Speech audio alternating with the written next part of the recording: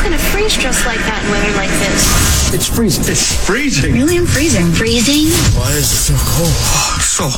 So cold. It's freezing out.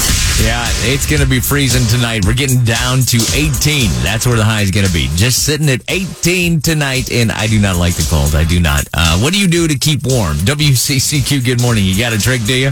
Well, the way I stay warm is I go and grab my boyfriend and go on the bed and we'll have a pillow fight to keep warm. Okay, I got so hot and sweaty, and I was like, all right, it's time to turn on the fan. Yeah. I'm done. Okay. I'm glad you went with pillow fight on that one. All right. WCCQ, good morning. What do you do to keep warm? I get up and I start dancing like crazy.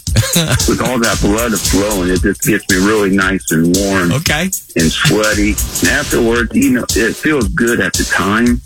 But then when you sit back down, get hot. And you're thinking, okay, now I probably smell like dirty armpits. Well, this is not good. There you go. As long as you're doing it by yourself, nobody really cares what you smell like. Temperatures getting down to 18 tonight, 30 for the high today. You got a trick to stay warm? I want to know about it.